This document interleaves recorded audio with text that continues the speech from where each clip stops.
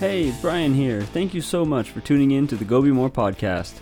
For those of you who've never heard of Go Be More Apparel, I just want to take a moment to tell you what we're about. We believe we all have a responsibility to chase our dreams, and we want to give you the motivation, the mindset, and the permission to do it. We want our apparel to be a constant reminder of your commitment to achieving your goals. We want the words Go Be More to remind you of your dreams and your next steps every time you see them. As for this podcast, every Tuesday I speak with John Rankin, world-class miler, kidney disease survivor, and founder of Go Be More, about topics that will help to unlock your potential and get you moving forward. Every Friday we interview a special guest to learn more about their Go Be More journey. In this episode, we speak with Kobe Miller, former U.S. sprinter and Olympic silver medalist, about growing up on a farm in Louisville, Mississippi, and the path that led him to the Olympic Games. A high school state champion in 8th grade, Miller's talent was undeniable, but it wasn't until much later that he focused exclusively on track and field. We discussed the many coaches, mentors, and relatives who played a major role in Kobe's success, and how he now pays it forward in his coaching and social media. Kobe has so many great philosophies, and we repeatedly found ourselves saying how we preach these ideas, and he's out there living them. Kobe's a great man and an inspirational voice. We hope you enjoy this talk with him. Alright, on to the episode. Kobe Miller, welcome to the Go Be More podcast. Thanks for having me. Good to be with you guys on a Friday afternoon. So I'm excited to be here and excited to share my journey. Real quick, Kobe, where are you actually located? So that just for our listeners, so they know where you're located. So actually, I'm here in Roswell, Georgia. So I'm in Georgia, about 15 minutes from downtown Atlanta. So I'm here in Georgia at the moment. Oh, okay, yeah. Right. My sister's out that way, actually. She's in, I think, Pelham, Georgia. Yeah, I've heard of Pelham. Yeah. Yep, yeah, that's where she's at. So you're from the South. Have you been living in Georgia most of your life? I read before you're from Mississippi. Is Georgia a new location for you? Well, I've kind of lived all over. I lived in California. I was there for all up until about 2007, 2008. And then I still own property back in Alabama where I went to school at Auburn. Still had a house there. So I was in California. I loved being out there. It was fun. I stayed like right around the street from the Rose Bowl. So it's kind of fun. But the thing is, when you got family back here on this coast, they were like, if something happens, how the heck are we going to get over to California or whatever? So then that kind of got me to thinking maybe I should move back. So then I moved back to Auburn for about 2 years, 2009, and sold my house that was there. And then I ended up moving to Georgia, a little bit bigger city, because, I went to school at Auburn and so many people there. So I just kind of wanted a different vibe. So I've been in Atlanta since 2000. Nice. Well, Atlanta's a great city. You got great food. You got the great entertainment. You got all the music scene is amazing. And it is a big city. It's one of those like surprisingly big cities that I think people don't realize how big Atlanta really is. Yeah, the culture here is really, really beautiful. There's people from all walks of life, and so it's just I think it's just a place that if you want to just kind of settle down and not and there's places to live all over Atlanta. So you can, if you don't want to be away from all the hoopla and everything, you can move on the outskirts. So that's kind of where I am. Right. So if I want to go to this thing, that's a fun experience for me, just to go and see the culture down there, like go and see the graffiti on the walls that they write on. So it's kind of like a fun experience.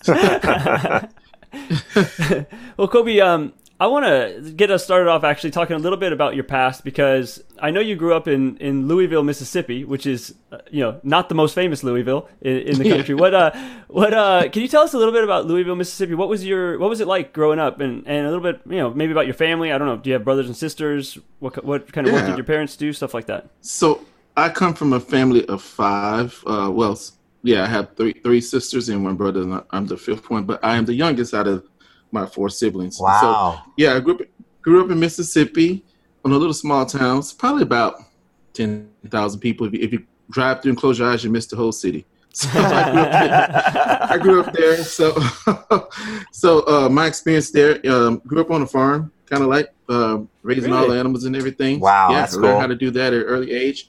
My grandma lived to be 103 before she passed in 2005.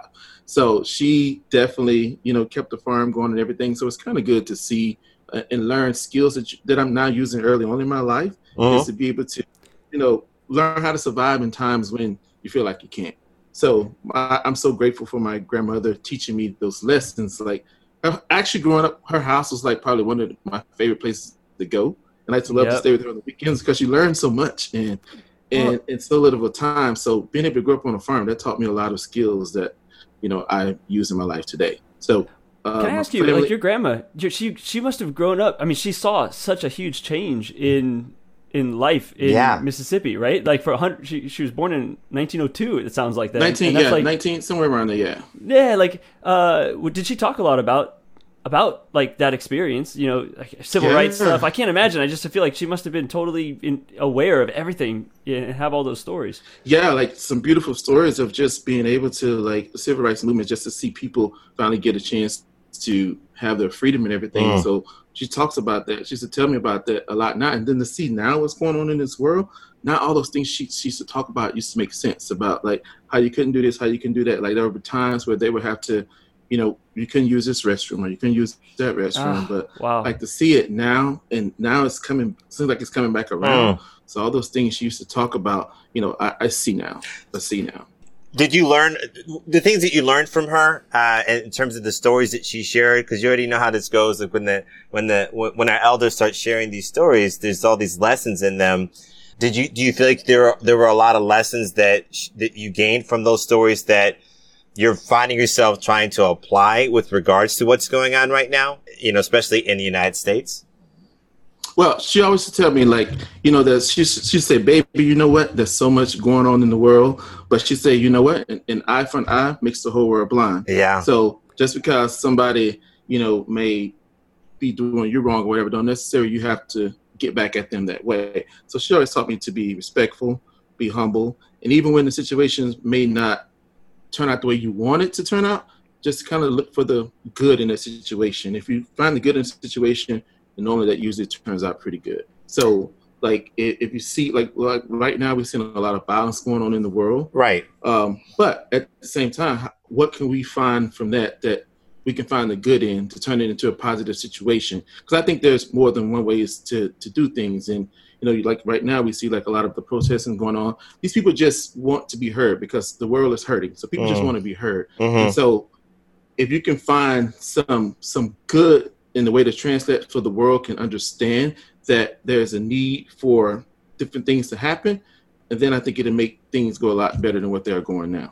What do you think your grandmother would say to us, right? To all of us, not just Black people, but all of us, that's here and can contribute to progress in our country and globally as a human race. What do you think she'd tell us, or what do you think she would say to you in terms of what's the best way to approach keeping things, I think she would things? Probably say in this moment, like, lead with love, because I think that the world is hurting so much. And I think there's a better way, even though, like, we see all the protesting is going on. I think that's a beautiful thing, but that's the way to do it peacefully.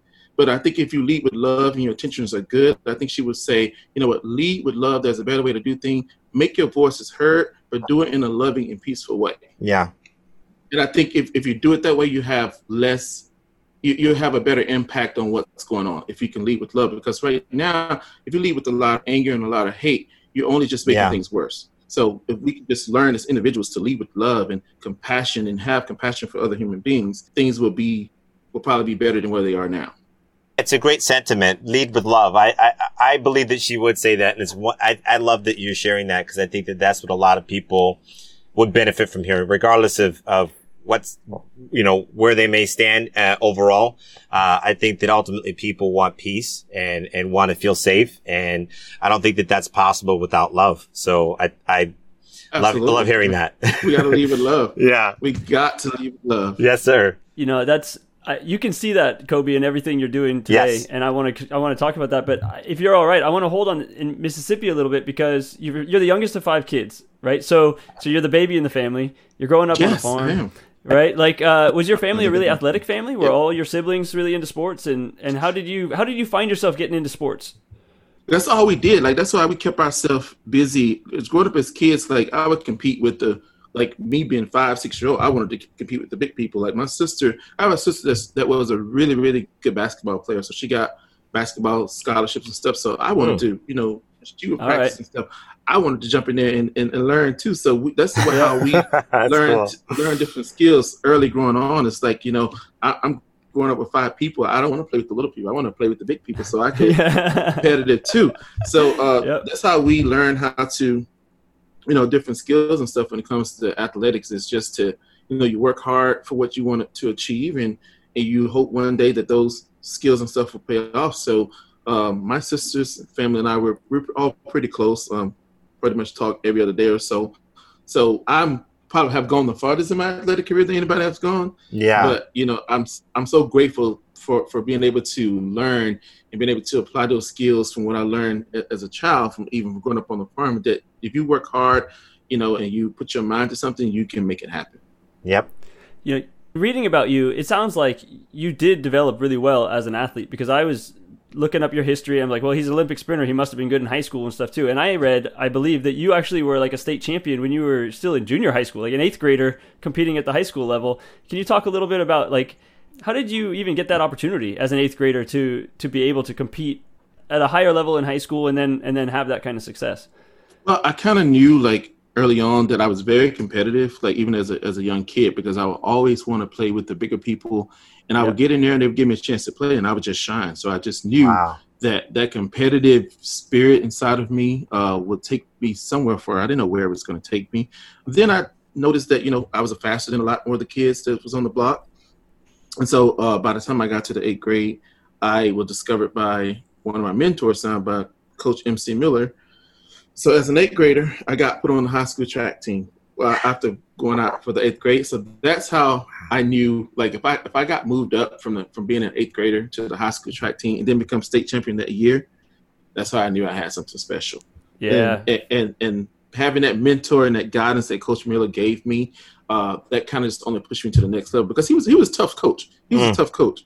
You did it and you did it and you did it until you got it the way he wanted you to do it. Wow. So, yeah. To this day, I can still hear him in my head sometimes when I don't want to do stuff. He's like, you're going to do it again until you get it. So those type of things, pushing me to go beyond the limits of what my body could do, I think that definitely pushed me forward into pursuing, a bigger dream, is wanting to compete for the Olympics. But early on, he really pushed me. He was really, really tough.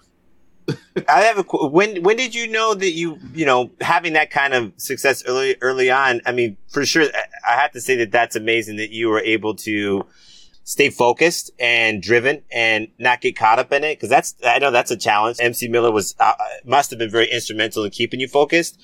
When did you know that you wanted to take it to that next level, though? Like when you started thinking about kind of going to those higher levels, Olympics and things like that. When did that start to kind of come up for you? Actually, probably around my going into the 9th grade, I knew that I wanted to then pursue the Olympics. So I started seeing what was Olympics about. I learned about Jesse Owens. I did a paper on him, and I was just so inspired by him being able to go and do what he wanted to do. So I was like, okay, I may not be as fast as he is, but I know that I'm fast. I'm beating all these high school kids as an 8th grader in school. So I know that with the coachings and teachings that I've got from Coach Miller, I would be able to pursue that and go farther. So once I learned skills on how to apply that on the track and everything, and learned that I had to work hard in order to do what you want to do, you got to do what other people are not doing. So I pushed myself every day, and I got into football as well. I was on a football state championship team. So by the time I got to senior in high school, I knew that I was going somewhere, because I started to get all these recognitions to go to any college that I wanted to go to in the world. So that's crazy. I pursued that state championship twice, actually, in football. And then track was just one of my first loves. And so I always went back to that. And having someone in my corner like Coach Miller that pushed me to be the best, even in the classroom, and through all of it, you got to stay humble. You got to be hungry, but you got to stay humble. And I learned that, humbleness takes you a long way. That's what things kind of really took off. And I knew that if I worked at it, I would have a shot at making it to the Olympics one day. And voila, 2 of them. Yeah, It's yeah. interesting. Back around ninth grade when you start thinking about it, and you made a comment. I don't remember exactly right now the word you said, but it was like you got to do what other people aren't doing, right? You got to put in the work. And do you feel like that was something that came through your family? Was that something naturally? Was that something that Coach Miller kind of really like pushed you to adopt that mindset? I think it goes back to a lot of what my grandmother used to tell me, if you want something, you got to work hard. And the times that we were living in back then, all we had was our farm for food and everything. So if we wanted to have a successful farm, you got to get out here and work. You got to get out here and put in the work to make things successful. So that goes back to that. And so I transferred that over to like, okay, I know that I'm good with this talent, because I believe that we're all have a talent on the inside of us. It's up to us to find out what that is and perfect it. And when you do that, you just no telling where your life will take you. So I knew that I was fast, and I knew that if I worked hard and put in the work, I knew it's going to take me somewhere. I just knew it. That's amazing. So you as your senior year, you're getting all these college offers and stuff. Obviously, you're a great sprinter, but football is like the choice. I feel like if you want to try to make a bunch of money, you want to be famous, you want to like.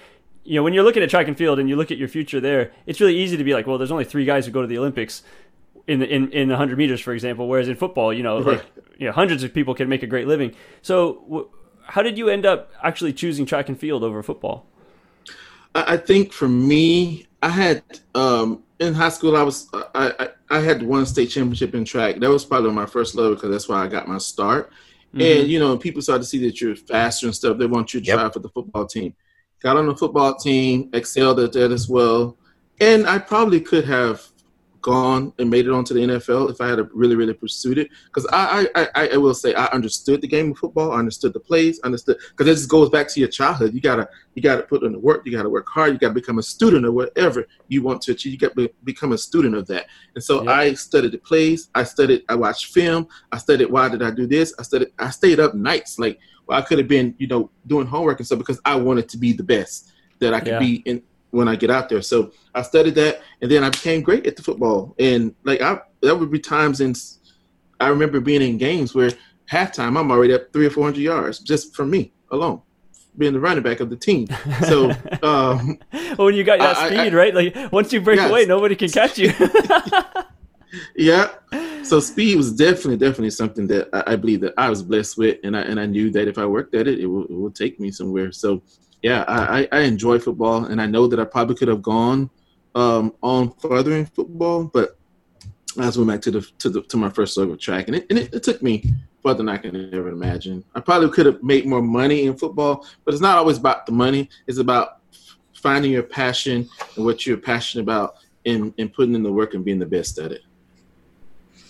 No, I love that. That right there is part of the message that we're trying to convey with Go Be More, right? Everybody is going to find their thing. You keep looking for it, and when you find it, then you got to do the work, and you got to refine that talent that you have, and that ability that you have, and find your niche, like whatever it is that's gonna make you stand out and have the life that you want to live, right? Absolutely, absolutely. So you ended up going to Auburn. And I remember you from Auburn, and I was in school at that time, and big track fan, paying attention. Didn't really know the sprints as well, but you guys had some great runners there. You had John Capel, you had Terrence Trammell, you had some other guys out there, and I'm forgetting all the names of Sean Crawford. I don't know. These are guys who end up becoming multi-time Olympians and everything, right? And you guys are just always at the top of the leaderboards at the NCAA championships and stuff, finishing 1-2 and everything. It's like, God, the SEC, So I'm curious, how you ended up choosing Auburn, and so can you talk a little bit about your experiences running at the NCAA level, competing over there in the Southeast at that time? Yeah, so I'll take it back to, after, winning those 2 state championship football things, I started to get letters from all over. So at the point in time, I didn't know whether I wanted to pursue football or I wanted to go on and pursue track. But I knew that when the Olympics came around, I wanted to at least try out for it if I got the chance to do it. I got the letters from colleges, and you ended up, at the time, you had to take 5 visits. Yeah. So, of course, I took all 5 of them. I think I took one to let me see. I took one to Ole Miss. I took one to Tennessee. I took one to LSU.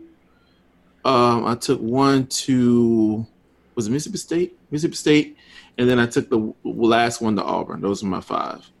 Well, actually, not Mississippi State. TCU, Texas Christian University. Okay. That was one of the ones I was going to consider it when I got the track scholarship offer. So I ended up, looking at taking all 5 of the visits or whatever to the school. I immediately eliminated. I like Ole Miss, but I wanted to be out of Mississippi. Okay. Because I wanted to have a different experience. So I immediately did. I didn't want to go there because I was already in Mississippi, and back then, times was not the best, and I wanted to get away. So that led me down to I took my visit to TCU. I really loved that. I actually have a good buddy that went to the TCU. What's his name? Spencer Fleet. He was there. But anyway, he was a fast sprinter there. But they had a very, very good track and field team at the time. So went there, liked the school, but I don't know why I didn't want to be in Texas either. So so I ended up going to a junior college first just to see how I would do, and that's when I ended up at Meridian. Ended up at Meridian. That was the first year we had actually the coach from Ole Miss, the head coach, his son, Joe Walker, was the first year coach at Meridian when we won the national championship there as a junior college. So when I did that, that was by the man by the name of Ralph Spry. This man used to come to my practice probably 3 days out of the week, every day, and just his enthusiasm, his drive, his focus, just cheering me on. Didn't even know me. He had heard about me because, we done well. And I was a national champion there at the time. So he would drive all the way over from Alabama because I think he was getting ready to take the job at Auburn. So he would drive over every day.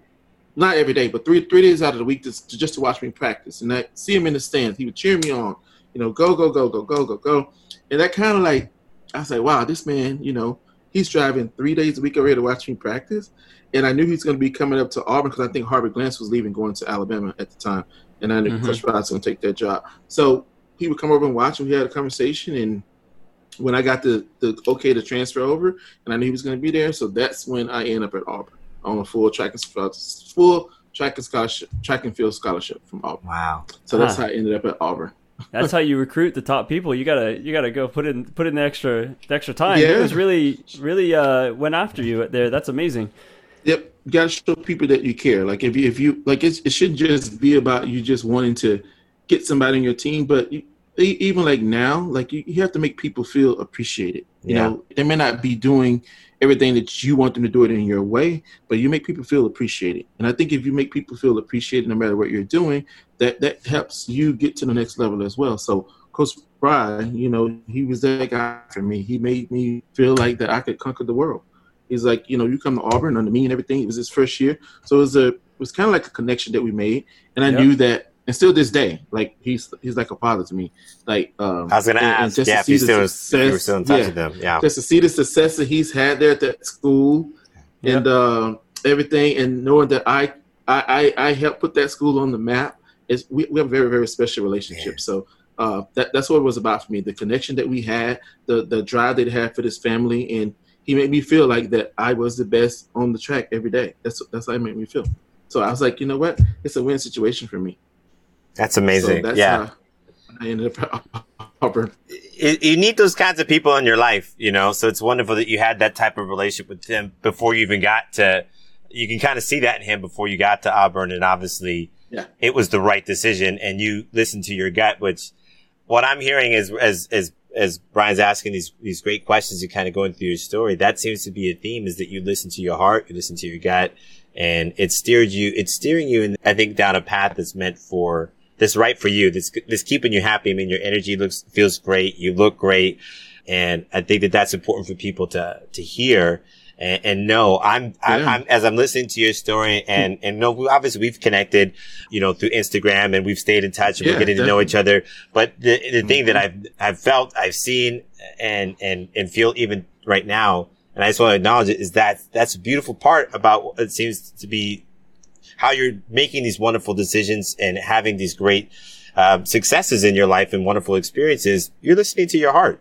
You really are, and you have a lot of talent, so you could go in a lot of different directions. And I don't think that choosing football over track is an easy decision by any means, because there are a lot of reasons to choose one of the more major sports over the lesser known sports. And financially, that is a big reason. And that's not, nobody should be knocked for that, because it's not easy. But the world is a very challenging place when it comes to having stable income. And most people right now are definitely experiencing that. So for you to be able to make decisions based on your passion, I think that's a very important thing for people to understand, because it still can lead to a fruitful financial future.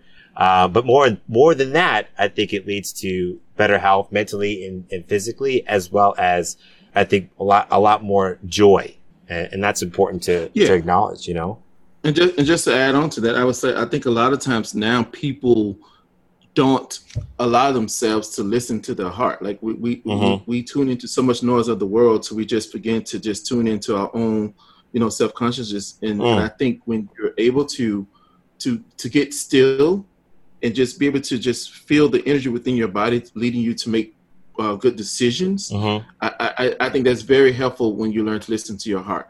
And intuition is very, very powerful. Like I've always learned, and my grandma used to say, if you have doubt, that means don't. But if you have something that's keep nagging at you on the inside and that you just can't stop thinking about, that's probably leading you to pursue that or leading you to pursue that dream that may happen. But like I said, if you haven't doubt about something, clearly that's not the path you should be on right now. Now, you may be able to come back to it later, but if you haven't doubt about something that you're making a big decision on, means don't. Just sit and wait. Sit in yourself and wait. I love that. Just learn and just listen. And then when you're in that space, then eventually it becomes clear, okay, now I understand this is the path that I should go. And when you get that, then you know you're on the right path. Wow. Yeah, that's powerful. I love hearing that. It's a good reminder. Yeah. It really is. We need to hear that often. I mean, there's a reason why you have these feelings. And I mean, I know a lot of people have a hard time trusting the energy. It's very powerful. And even when you say it, even though I believe it and I live by it, I mean, it's funny because sometimes people be like, nah, man, that doesn't make any sense, John. But I'm like, intuitively, it makes a lot of sense, even if it doesn't look right. You know what? Go ahead. Not saying, and you know what? Like when you really, really know, it's not going to make sense on the inside. It's not going to make sense. Yeah, it's not going to make sense. Right. So you just gotta listen to your body. It's speaking to us all the time, and it's like if you really take time to sit in that, your body speaks to you all the time. We're just so busy caught up into the noise of the world that we can't hear. But can I ask you a question about this, Kobe? Because as an athlete, one of the things that we have to deal with is how we feel prior to a race, right? Like you might be heading into the race, and sometimes your body can be telling you, "Man, my legs are tired," or maybe they're telling you you didn't get enough sleep, or you're stressing because your workouts haven't been good, or you're whatever, right? When you're getting when you're heading to the starting line, how do you interpret, like, if you've got your doubts, if you've got your you don't feel 100%, like, what's your strategy for stepping on the line and making sure you get the best out of yourself? I try to visualize myself the night before I go to bed, where I can lie in bed and meditate and think about, how I'm going to run this race or what I wanted to accomplish in the race, learning to focus on, things that I've worked on in practice to prepare for the race. But even when you're going through warm up, I know if I'm going to have a good race, if I know I'm going to have a bad race. It goes back to what my body is telling me. Like, you can go out on the track and compete with the best people. You can run 10 flat 9.9 one day, and then the next day, your body's not going to have it. So sometimes I'm just like, now with the way they're running, I was like, how in the world, like, you can go out and run 9.6, 9.7, and then come back and do that over and over again, like back to back. That's still a revelation to me, because even the few times that I was able to go into 10 seconds, my body was done for a week. Oh, really? I can't go back and constantly do that. I mean, but now I think with the training and technology that people have and everything, I mean, the impossible is impossible. Yeah, so, it's probably a lot of different factors, right? I mean, the recovery it's all about recovery. Ultimately, it's not that you couldn't. I'll just tell you straight up, real quick, just to jump in. It's not because you couldn't do it, Kobe, because obviously, man, you could do it. But the thing was, physiologically, if there's no recovery, if you're not recovering, it's really challenging. And there's now nutrition's better in a lot of ways. There's the timing of when you eat certain things, what things you're doing, the tweaking of different training schedules. I mean, you could attribute some stuff to the technological advances as far as the equipment and maybe even the improvement of the surface of the track. But I mean, that only helps so much. I mean, you still got to run 9.6, 9.7, you know, you still have to actually do it, you know, and to do it regularly. I agree with you. There's definitely dramatic improvements in terms of the quality of training and the approach to the training. That's happened over the last couple of decades. And I think too, like, yeah, athletes now, like, back then, for when we were running and coming through, you got compensated pretty decent. But like the most of the income that I made came from races that I ran in Europe, not from the contracts that I got. And it's crazy now because now these days athletes are getting bigger contracts, so you're getting bigger sponsors, so you're able to train better. You're able to go. Like, you can go and train in Europe for the whole summer where the good weather is and everything. But, like, when we was coming through, most of my income came off the money that from appearance fees that I would get before a race, before my contract. You know, I was with Nike for 8 years. You know, they did me well, but at the same time, the contracts now are a lot bigger. And then you got the pressure from these people because you got to, if you're running ranked in the top 5, you got to maintain that. You got to maintain it, because if you don't, then they start chipping away at your contract. So you have to maintain that. So now these athletes are putting a lot of pressure to maintain all these, you know, things in the contract that you have to be held accountable for. Yeah. I ran for Nike for about 6 years, and I remember the type of what was in the contract as far as, like, you know, requirements, stipulations to a certain extent. And again, Nike was very good to me as well as a middle distance runner. So I have no complaints. They gave me you know, they made my dream come true. I was a professional athlete. I mean, that's for a lot of people, a lot of young men and a lot of little boys and girls. They dream of being professional in their sports, and so, no, I'm truly grateful for the opportunity. But just in terms of speaking about it, you're right. There are those nuances in terms of benchmarks and things to sustain, you know, stipulations to maintain certain rankings, and obviously stipulations if you don't hit those numbers, you know, or hit those rankings and performances and stuff like that. And I can only imagine how much higher it is and how much more challenging it is, because the performances have improved. It's more competitive than I believe it ever was before, because of the types of performances we're seeing. And I think there's more people reaching higher levels and competing at the higher levels throughout the world. Yeah, it's an interesting time, you know, watching the sport now, not necessarily competing at the professional level anymore, but having gone through it, we know what it's like, and we know it's better in some ways, but we also know that there's expectations that come with that, you know? Yeah, definitely. I was going to say now, like, if like people who are out there who are looking to, you know, go professionally in some sport, whatever sport you're actually involved in, I would say when you come into a certain amount of money, first, I would say this, learn to respect it. Because if you don't respect money, and when you're coming into the type of money and you never really had, you find yourself blowing it. And I did that. And I'm not afraid to say that I didn't. I wouldn't say that I blew a lot of it, but it's just the fact that I gave so much away. Like, in, you know, helping families out that didn't, back in my hometown, because I came from nothing. So it was hard for me as an athlete. If I saw my brother down the street, or you have to be my brother, cousin, whatever.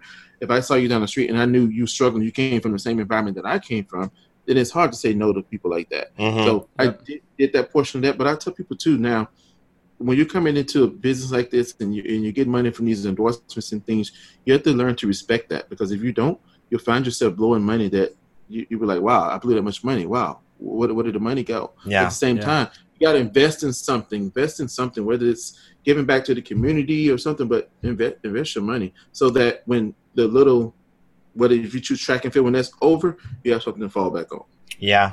When you were training, Kobe, were you thinking, at what point during your career did you start thinking about what you're going to do after your career? Were you really forward thinking about that, or is that something that you kind of put off until your career ended and then it was like, oh, now I'm going to figure out what I'm going to do? Well, I kind of, like I said, I kind of knew what I wanted to do after this was over. Because track and field, you're only going to get so much, even though, like, you have some people now, like Gatlin, who was a teammate of mine, so we won the silver medal together. He's still going to his level. So, I mean, we can still do it. Yeah. Still do it. Hey, then you got Kim. I don't know if Kim Collins is still doing it too, but he's another veteran that, you know, he is. Yeah. Running crazy times, you know, at the age that they are now. But, you know, my hat's off to those guys, because that's a lot of work and there's a lot of training. There's a lot of wear and tear on your body. But yeah, I kind of knew what I kind of wanted to get into when this was over. Of course, like I said, it goes back to I could have. I know I could have done well in the NFL if I would have pursued that. But like I said, I was so passionate about track, so that's what I wanted to do. So track only going to give you enough money for an amount of time or whatever, so you have to have something to fall back on. Whereas football, probably, you get these longer contracts, and people who retire from football, if they manage their money well, I mean, they're still living off their money. Yeah. So I kind of knew what I wanted to do. I wanted to go into inspiring people to be their best selves, and I wanted to kind of coach people how to become better athletes, because I think we all have an inner athlete on the inside of us. So that's what I do now with people. Like, I take ordinary people and I help them to unleash their inner athlete. But I have been able to. It sucks now because COVID came, but all during the summer times, I'm helping families. Like, I can help the mother. It's a funny story. I had a lady that was 50, 60 years old that started training with her to try to help her unleash her inner athlete. And ended up, she got on to about a minute and 5 quarter mile, one lap around.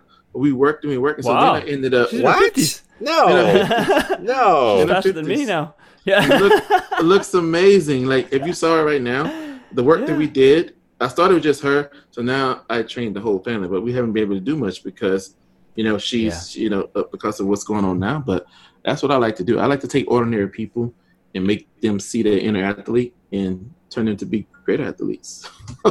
Man, that's what I enjoy doing. That's just so cool. I mean, I feel like the Unleash Your Inner Athlete, we recently got to connect with Kadivis Robinson, a good friend of mine. Yeah. And what Kadivis a good friend. Yeah, he's a wonderful human being.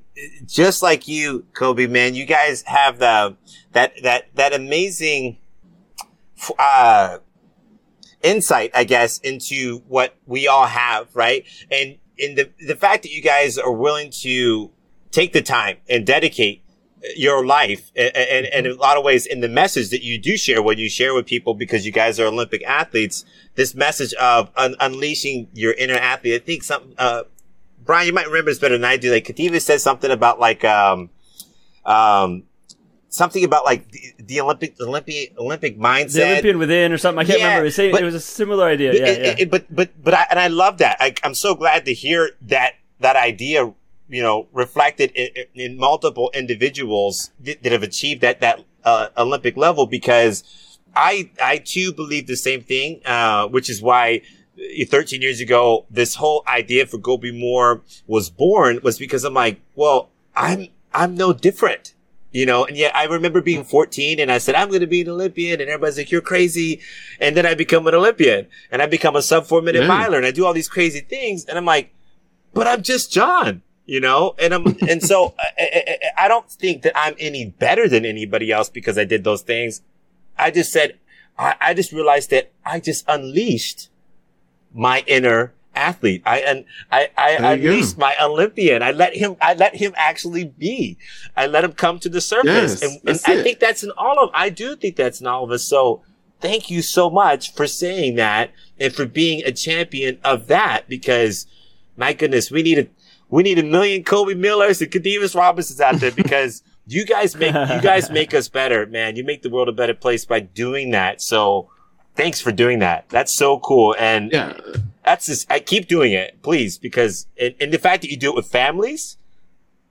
Oh yeah, it started out just like one person, and then I ended up doing the whole entire family. So it just kind of just grew from there. Yeah. But like whether it's like running or whatever, if you want to play sports or whatever, I'm gonna help you to learn discipline. I'm gonna help you to learn, educate yourself about what you're doing. Those are all things I call unleashing your inner athlete. Whether it's learn how to eat properly, learn to listen to your body, learn to be dedicated, learn to be focused. All these things is unleashing your inner athlete. That's what I call it. Like or your inner Olympian. I think we all have that. You don't even have to run the sport, but you have that inside of you, because hey, that's how Go Be More was born. Yes, sir. Yeah. No, it's true. All the things you're talking about, what you're teaching people, those are things that you need to be successful in athletics, but they apply to every other aspect of your life. Right? Yeah, absolutely. And that's the key thing. Find learning that you can have some success, that you've got this ability.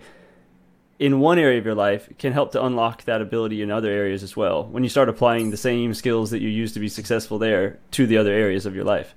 Absolutely. And I say too, something I've learned, like even now, like in my life, like you should find one thing every day that you're consistent in. One thing, whether that's reading a book, whether that's getting up, brushing your teeth with the same toothpaste, or whether taking your vitamins at 12 o'clock every day, you should find one thing that you are consistent in every single day. I love no matter it. what, you're going to do it. So Kobe, everything you just said right now. So we have this thing that we've been thinking about and trying to package it around, and maybe we'll talk with you a little bit more about this as well, because it's called the Just One Challenge. And the whole idea is every day, that one thing, do that one thing, do at least one of it, whatever it is. Like you said, if it's push-ups, like we talked about with push-ups, it's like get on the floor and at least do one push-up. That's it. You're going to do it. And that's confirmation for you guys, because that just came in my mind to share with you guys.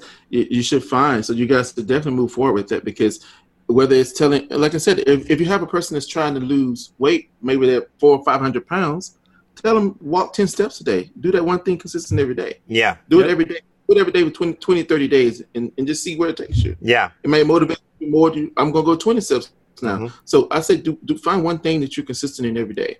And that's one thing that I had to go back to and remind myself. I need to be consistent in one area of my life. So if I'm like, I have a lot of stuff that I'm working on now, but there have been times where I've been like, I didn't do anything towards that today. I need to find one area of my life that I'm going to focus on, something I'm going to be consistent in every single day. Well, I'll tell you, one of the things I've commented to John many times is that one of the things I admire is that every day on Instagram, there's one post. It's one post. It could be a picture of you doing something. It could be one of your quotes. It could be one of those things. But it's like it's very clear to me that you've got a system in place where you're gonna do your one post every day, and you're gonna just use that to slowly build your community of people who like what you have to say. And I admire it, because I am 100% about consistency over like, maybe let's say like intensity. I think there are times when you want to go hard and you want to put a lot of extra effort in. Let's say you get a big project over the line. Like, you have to do that stuff sometimes. But as a general rule, you want to figure out how to just be consistent all the time. Consistency builds on itself. It doesn't just stay as a flat line. It creates extra benefits down the road. And you have to too, like, even like with the whole Instagram thing. Like, I started out just it's like saying to myself, like, what could I put out in the world today that would inspire people that they can relate to. So I'm thinking, when I'm putting out content or whatever, I'm thinking in my mind, okay, how could I make my Instagram audience relate to this? And then you come up with things that you want to inspire them with, and you have to know your audience. Like, I don't know if you guys ever noticed, like, if you really look into building your Instagram, there is a thing called insights. Yeah. So you need to look there and see what your audience is. You need to look and see what time they're active. The most people are active there. Instagram has that for you. So I know for my audience, 9 a.m. in the morning is when they're most active, or 3, 12, 6, and 9 is when I know they're the most active. So I'm not going to post content until those times. Like, sometimes you'll notice most of my posts are 9 a.m. Because I know my audience. I know my audience. And you have to also engage with your audience, make people feel a part of what you got going on. Like, when I started to do that and then see the posts that I shared, they grow, reach 50,000 people from your insight. Yeah. I'm just only sharing stuff that I know people can relate to. Yeah. Yeah. What does it do for you, just out of curiosity, Kobe, when it started to take off in terms of the community that you've built and continue to build through Instagram? How does it feel when you're interacting with people? Because I see a lot of those comments and I go, man, this is very meaningful. Like, it actually means a lot to people. And then when you engage with them, I know it means a lot that you're responding to them. Yeah, I mean, of course, I can't respond to all of them, but I do try to respond to most of the messages that I get. Like, I've gotten some of the most beautiful messages. People say, oh, my God, your message touched me so much. So I know that if I'm posting something that's inspirational, I want to be thinking in my mind before I share it, how can people relate to this? So, and I think a part of that is allowing people to know that you're human as well. I go through some of the same things you guys go through. I'm just sharing it in a way that it can relate to you. So I know if it relates to you, you're going to share it, so it's going to relate to your friend. So that's how, and when the post started to really take off, like, I was like, wow, you know what, I can do this and continue to grow. And then before you know it, I was at 10,000 followers and still growing. Yep. And that's a small following because I really didn't take Instagram that serious up until about last year. I didn't take it serious at all. I just thought it was just a place like you just go and share stuff. But I was like, you know what, there's so much hate and so much craziness going on in the world. Why not use the little platform that I have to try and inspire people to think differently or see themselves better or believe in themselves or stay strong mentally. So you said it before, Kobe. Yeah. Like, lead with love. Like I see your podcast, every one of your posts, and I think like when you said your grandma would tell you to lead with love, I feel like that's exactly how you've positioned your Instagram feed. It's like I try to lead with love, and I try to make people feel. Like I said, make people feel wanted, make people feel that you care. I don't know you, but I much rather you tell me your story than me have to attend your funeral for something that you're going through that you know. There's a lot of people who are dealing with suicidal thoughts. So I much rather, I don't have to know you. Tell me your story. I'd rather you do that than have to see your family attend your funeral. Yeah. So I try to be engaged with people because the world is hurting. People are hurting. Some people just need you to just say, you know what? I care about you. I believe in you. I believe you can do this. And when you do that, then they drive other people to your sighting. That's got, a couple from growing my being inspirational, now I'm starting to get, little, stuff from companies that reaching out to me and say, hey, can you do this, do that? So, yeah, so I'm going to be, sharing some of that stuff, but yeah. Yeah. Well, it's oh, go ahead, John. I was just going to say, that's amazing. I mean, you started with something that was just important to you internally. And you had this idea, how can I put something out there that's positive? How can I lead with love in this situation? And even though you weren't taking it totally seriously from a business standpoint, you were just, being consistent. Being consistent. And the consistency over time has led now to, promotional offers and things that are actually that are. It's coming back to you now. It didn't come back to you immediately, maybe in a year, outside of some positive messages and some communications and stuff. But it's great. It's wonderful. It's exactly how I want people to think about getting started with what they're working on. Yeah, that's a great way to do it. Just stay consistent in what you're doing, and like I said, find something you're consistent in every day, and put the energy and effort into it, and then just see where it takes you. Yeah, we only get one, and it's okay to fail. It's okay to fail because failure makes you stronger. You get back up and do it again. So don't be afraid to fail. So if you put something out, if it doesn't work, then try something else. Try something else. With the Just One challenge too, the reason why what you're saying as far as consistency is kind of, it's making me think, reminding me too, like, you're doing what you're passionate about and you're staying true to what you're passionate about, which makes it easier to be consistent. I think, like, consistent. I know that, like, the stuff that you're posting, it's so cool to hear about it's clear that your grandmother had such a major influence on you. Yeah. And but you're also very passionate about what you're saying. So you're that wonderful inspiration. It's almost like you getting to connect with your grandmother every day. And maybe you're not thinking about that, but that's clearly showing up. That's actually good. Yeah. Yeah. So it's like, like that. Well, I'm glad to share that because for me, I'm like, well, that would be something where it's like, oh, I get to connect with her every day, I have my own little rituals, and I believe in the consistency of doing certain things because I wake up in the morning and I kiss a picture of my daughter every morning just because I want to do that. And it's like my way of connecting with her. Like every morning before I go to bed, I kiss the picture. It's the last thing I do and it's the first thing I do. Then I'm like, and if I ever forget for a second, I'm like, I wake up and I go, hold on, I didn't kiss the picture. And it's like, I think that it's easy to stick with things. It's easy to go back and do something, when you're passionate about it. And I think that's the other side of it too, is like find something you can be consistent with, but find those things that you're passionate about. And for sure, I think you'll remember that you should be consistent with it because that's going to grow if you're consistent with it. And that passion gets to be, fed more, So I think there's those two sides of it, that I would love to encourage people to keep in mind is find your passion. And then remember that if you want that passion to grow and be a bigger part of your life, that you have to, commit to a small thing, doing something every day to help that passion grow. And it could be super, super small, which is important to us. When we say just one, literally, if you want to be super fit, we don't care about we don't want to get you in shape. We want to open the door to you getting in shape. And we know that one push-up is the gateway, to doing that. So it's really fun to kind of hear that that's exactly what you've practiced and you continue to practice all the time, because I think that that's what truly changes people's lives. Absolutely. And I say, I tell people all the time, pursue your passion, because that will eventually lead you to your purpose. I like that tue. Yeah. So, wow. Man, you're just full of gems, man. Wow. Kobe, we, you are an Olympic sprinter, and we haven't talked at all about the Olympics. So I kind of want to pull us back to that a little bit, because I mean, it's a lot of people I think want to know, like, what is it like to be on the team? You competed in both Sydney and Athens, and can you share with us whatever that comes to your mind from those Olympics? Like, what stands out to you about the opportunity to go to the Olympic Games, represent the United States? Like, at this point now, it's been 15 years or something. What stands out to you about that experience?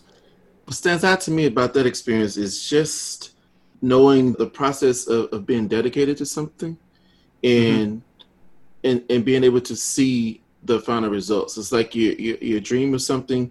You dream about it, you think about it, you think about it, you think about it, and then you finally get to see that moment come full circle in your life. So that's kind of what stands out to me. Like the moment when you're standing on the podium, whether they putting the medal around on your neck, and you're thinking in your mind, oh my God, I remember the days that I laid on the track and didn't want to do it. I remember the days that I threw up and didn't want to do it. So that's why you see a lot of athletes that get emotional, like, because you're thinking about those days. I remember, we started from the bottom and now we're here.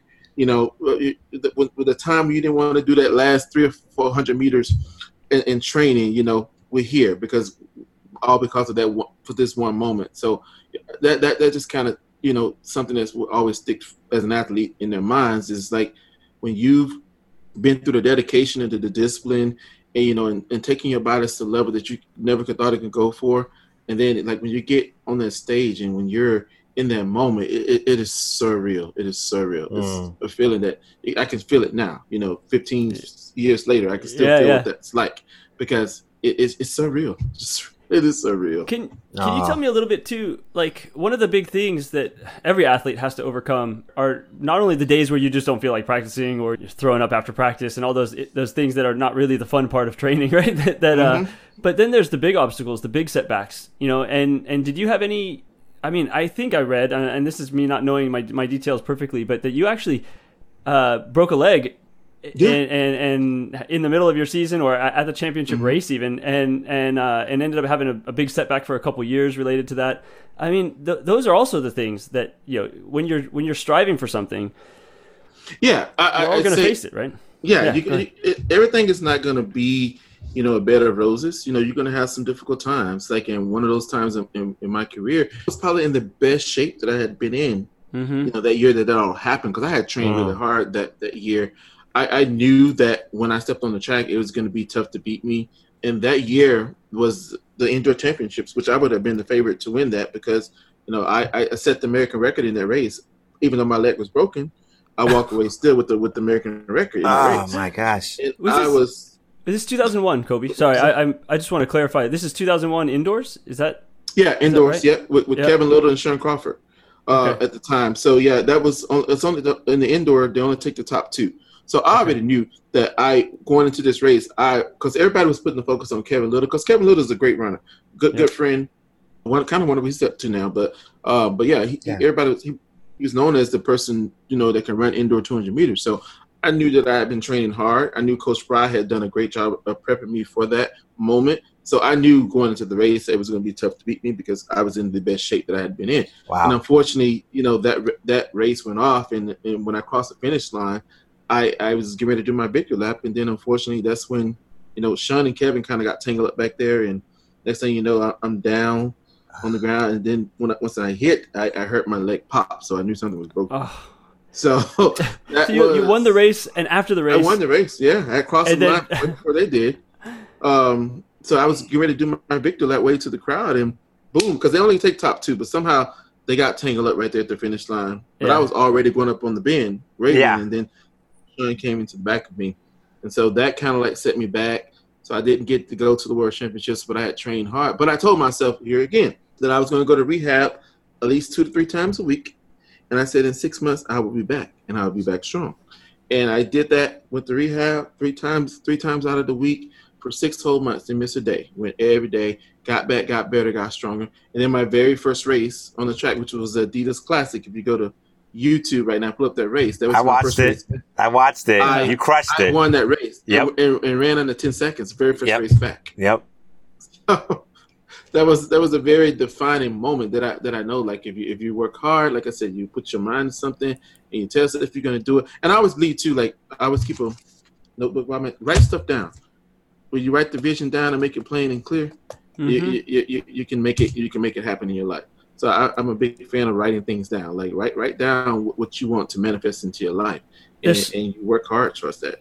Kobe, I don't think we've had this conversation. Or maybe you've talked with John, but you have said so many things on this that are so central to our philosophy at Go Be More. Whether it's from doing one thing consistently, but one of the other things that we honestly we are really big believers in is if you have something that you want, then find some way to make it concrete. Yeah. And the way to make it concrete is the simplest way is to write it down. Yeah. Like once it's on paper, it doesn't exist in your head anymore. It exists in the world. Like it's a real thing now once you put it on paper. And yep. Absolutely. And that's what we want our shirts to be. It's a funny thing is like the whole idea of the shirt is the shirt is just a shirt if that's how you're going to wear it. But if you take the shirt and say, this is my shirt that is connected to my goals, this dream or this goal. Yeah. Like this shirt represents this goal.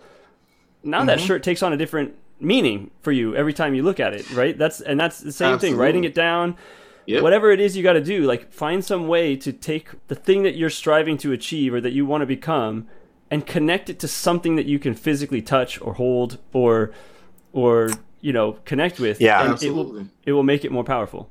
Yeah, and then I was going to say too, and share this little lesson with you. I know y'all got time running for time, but anyway. But after there's a little thing you can do too. Mm-hmm. You can take when you wake up in the morning. Where do you go? You go to the restroom. You look in your mirror. So you can write your messages on your mirror, so you see them every day. That's and right. You stand there, and because that's the first place you look, or whatever. Yeah. And then you can that's writing it down, and that's manifesting into your life. So I believe in that, and I'm not a big religious person, but I know in somewhere in that book, the good book, what they call the good book, is to write the vision down. That's powerful in that. So I learned that write that vision down. I'm gonna tell you right now, man. When I was at the Olympic Training Center getting ready for the 2008 Olympic trials, in my room, in my mirror, I was thankful because my roommates is Mike Hazel, the javelin, Olympic javelin thrower for the U.S., and then it was Toby Stevenson, the pole vaulter. So we were all roommates stuff, but luckily we had two bathrooms, and one of the bathrooms I kind of took over the mirror, and I had all these goals, man. I wrote them up. I just left them there. I took up like half the mirror. I said, you can see yourself in the middle. But that whole like part where you don't, outside of that, your profile, I had it written up. And I would see it every day, man. And that's so powerful. And even today, like the way that I play around with it, just to share like what I do, like and every time I have a negative thought, and there's nobody that doesn't have negative thoughts. It's just unfortunate. We have to battle those thoughts. They all come up. They're called doubts. If anything, you have doubts, and we all have fears. Absolutely. So what I've been practicing more and more and more, and it's helped me so much. And I've had to go through some stuff, man. I said, you know what? I'm going to find that positive aspect of something that's not working for me, or that's challenging, or that scares me. And I'm going to tell myself the opposite, the positive thing of what it is that scared me. So, if, for example, if I'm worried about, not being able to grow Go Be More, I said, man, Go Be More is the best apparel company in the world. And I just keep repeating it. Go Be More is the best apparel company in the world. It's the best apparel company in the world. And I just keep telling myself that because I want to believe that more than I want to believe the other thing. And absolutely. I know that will lead to a better place. Where that place is going to be, I don't know, but I know it's going to be good, because the alternative thought, if I just focus on that, well, I'm pretty sure that's the path I'm going to travel, like it or not, because that's where my mind lives. Wherever your mind lives is where you're going to end up living. And I said, man, I'm dreaming of that mansion in the mountains. I'm dreaming of I'm dreaming of all the good stuff, And I said, absolutely, there's nothing better than those things. So it's like repeating those things. You find those positive thoughts, obviously write them down, but hold on to them and just, if anything, turn it into a mantra and just make that your daily thought. You know what I mean? Absolutely. Yeah. Yep. We are what we think. Exactly. Kobe, can I ask you, so one of the things we like to ask at the end is sort of your, what's your Go Be More? The next thing, what's the thing you're working towards? What's your big dream that you're working towards? But I guess I will frame this as like, what's on your bathroom mirror right now? What are you telling yourself to focus on every day to be consistent, to do the one thing? Like, what's your Go Be More at this point? My Go Be More at this moment right now is just being in a state of gratitude. Wake up every day, take 15 minutes a day, and just go over the things that I'm thankful for. Like, thankful to be alive. I'm thankful that I'm healthy. I'm thankful that I've been kept during this pandemic, stuff like that. So, and also, like I said, the little small project I'm working on, I see that happening. I just got to be more consistent in that. And that's why I decided to tell myself I need to be consistent in something every single day. So what's on my mirror is just, letting myself know that I can do this, stay focused, be disciplined. And I'm the greatest. I mean, how often times do we speak those affirmations over ourselves? We get all the negative thoughts in our mind. Mm-hmm. How often do we speak something positive over ourselves? Mm-hmm. So that's what I'm doing. Can I say one thing for you too, though, Kobe? Yeah. You're the greatest, man. You're the greatest. You too. So that's my Go Be More. All right. I'm gonna be saying it for you, homie. I'm gonna be saying it for you. I know we're closing in. I'm gonna say my piece real quick and let Brian close it out. Sure. Kobe, man, you're a beautiful man, beautiful spirit, and we got to have you back on. There's so much more that we can touch on. I kind of steered this in a little bit different. I steered this in a couple of different directions. So I blame myself for that. But you were saying some good stuff, man. It's just like it felt like food for the soul, and I had to touch on those things, man. I mean, in honor honor of all the beautiful lessons that your wonderful grandmother has taught you, and that you continue to live out every day. I had to go there, man. And I hope that a lot of people gain and experience some of that good, food, for thought that we were cooking up this, today. So appreciate you, man. Yes. And I live, and I say this and I'll let Brian talk, but a quote that I came up with, if I myself can inspire one person a day, then my mission is accomplished. Yes, sir. Just one challenge. Just inspire one person a day. That's it. That's my thing. Kobe, man. If I can inspire one person a day. We're over here trying to build this brand, and you're out there living it. I love it. Like it's Kobe, where can people find you? Can you tell us what your Instagram handle, webpage? Yeah. Where should they go to find you? Yeah, so I'm on Instagram, all platforms, Kobe USA Olympian, at Kobe USA Olympian. That's my Twitter. Perfect. That's my Instagram, and that's my main Facebook fan page. It's Kobe USA Olympian. I'll link all this stuff up in the show notes as well for people to find it from the podcast apps or the website where they're listening to it. Kobe, it was such a pleasure having you on the podcast, and we didn't cover, like we always do, we didn't cover half the questions we had for you, but I'm so glad that we had this conversation. You have inspired me via Instagram for months. Thank you. Appreciate that. And being able to meet the person who's posting those posts has been a great pleasure for me. And so thank you so much for coming on the podcast, and we wish you all the best. Continue to lead with love, and we will talk to you again soon. Thank you. Thank you, guys. You guys have an awesome Friday night. You too, Kobe. Thank you. You too, Kobe. All right. See you guys. Bye. Bye-bye. Thank you all for tuning in. You can find links to any articles or items we referenced in the show notes. Please subscribe and be sure to give us a rating. And remember to tell a friend about the show. The Go Be More podcast is produced by Go Be More Apparel. Check us out at gobemore.co. For all of us at Go Be More, we are what the world is chasing, and we hope this podcast helps you become what the world is chasing too.